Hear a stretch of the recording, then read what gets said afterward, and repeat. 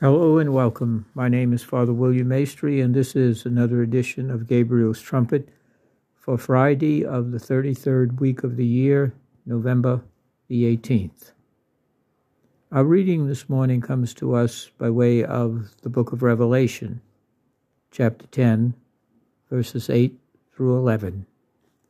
Revelation, chapter 10, verses 8 through 11.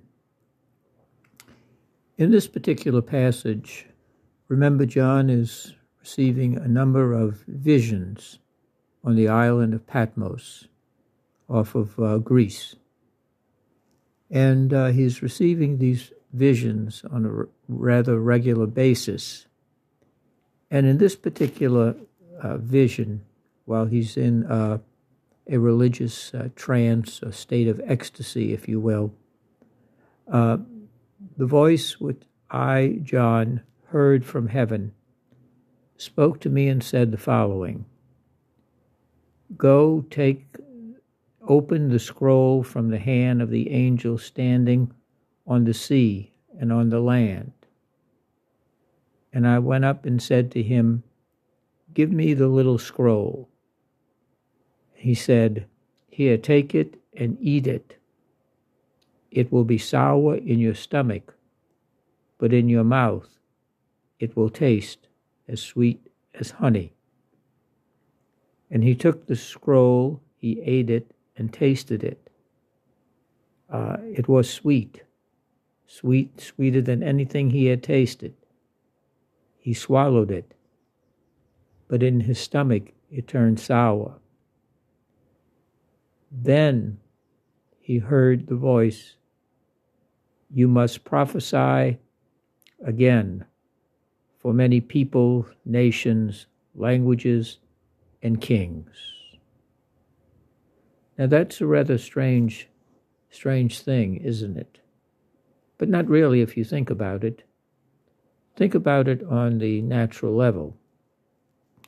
Sometimes we eat things and they're very pleasing to the taste, whether they're sweet or whether they're just delicious on their own. A piece of meat, some fish or fowl, some seafood, whatever it may be.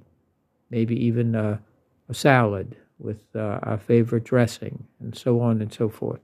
Whatever it might be. And it's pleasing to the taste. After all, when you want a child to take the medicine, you may put a little honey or some juice in it. It makes it go down easier.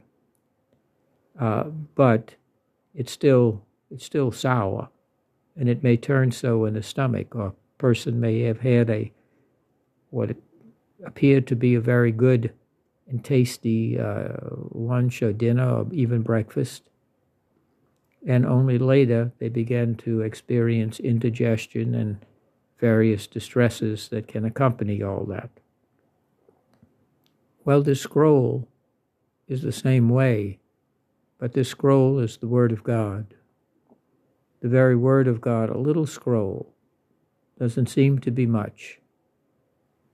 And that's the way it is with the Word of God, sweet and sour. We can often hear the Word of God, and it's very pleasing to us. It's very uplifting. It's very empowering. It strikes a chord within us. All of those kinds of things. But once we take it in, and we digest it, and we have to live it, we have to share it, and we may have to use it, the word of the Lord, out of love, to call someone to repentance and reform, as the prophets do.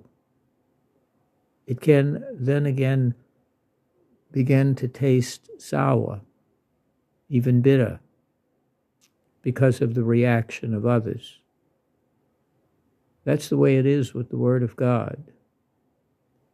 When we have to truly live it and put it into practice, when we have to use the Word of God for correction and instruction for the call to repentance. It can be something that becomes very different because now it's a challenge. It's difficult. It's very easy going down, very pleasing when we first hear it, as when we first taste something. But after it gets into us and it becomes part of us and it's digested, it can be a cause of great discomfort.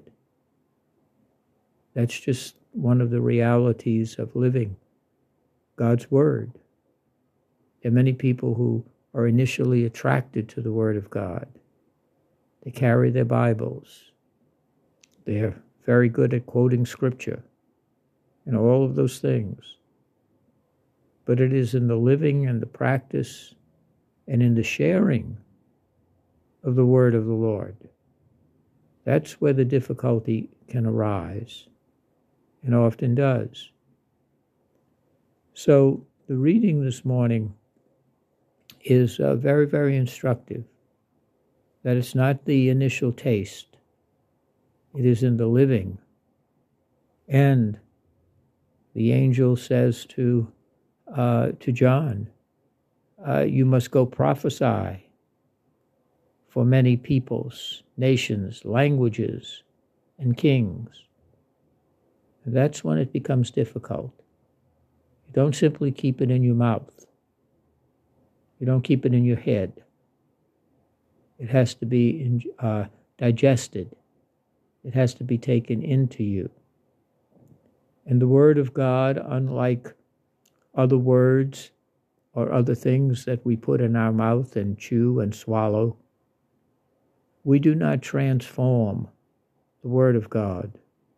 The Word of God transforms us, nourishes us. And part of that nourishment is not simply the sweet and the pleasing to the taste, but also the challenging part of having to live it ourselves. That can be difficult. As Chesterton once said, Christianity has not been tried and found wanting. It's been tried and found so hard. It is hard to live the Christian life, to daily die to ourselves, pick up our cross, and follow Christ. That's the hard part. Oh, there are those who say, oh, Lord, I will follow you, but wait, first let me go take care of myself and my business. I'll follow you, but maybe I'll do it tomorrow, or how about next week if I pencil you in? Let me put you on hold. No, it doesn't work that way. The Word of the Lord comes to us when we read our scriptures, when we gather for the celebration of the Eucharist. We hear the reading of Scripture at Mass, or in our church, a place of worship, in a prayer service, again, or in our own room, meditating and praying on the Word of the Lord as we should do every day. That's when the difficulty comes. So let us today recognize that the Word of the Lord is both sweet and sour. It is something that is pleasing in the beginning, but in the living, it is the challenge. That's why we need to constantly pray for the grace to persevere. Persevere beginning with ourselves, always beginning with ourselves. We don't preach and then forget what we said, or as if somehow we're preaching or teaching for others, but it really doesn't apply to us. For thee, not me. No, that's not the way it works. It's first me. Then let me go forth and proclaim the word of the Lord to others.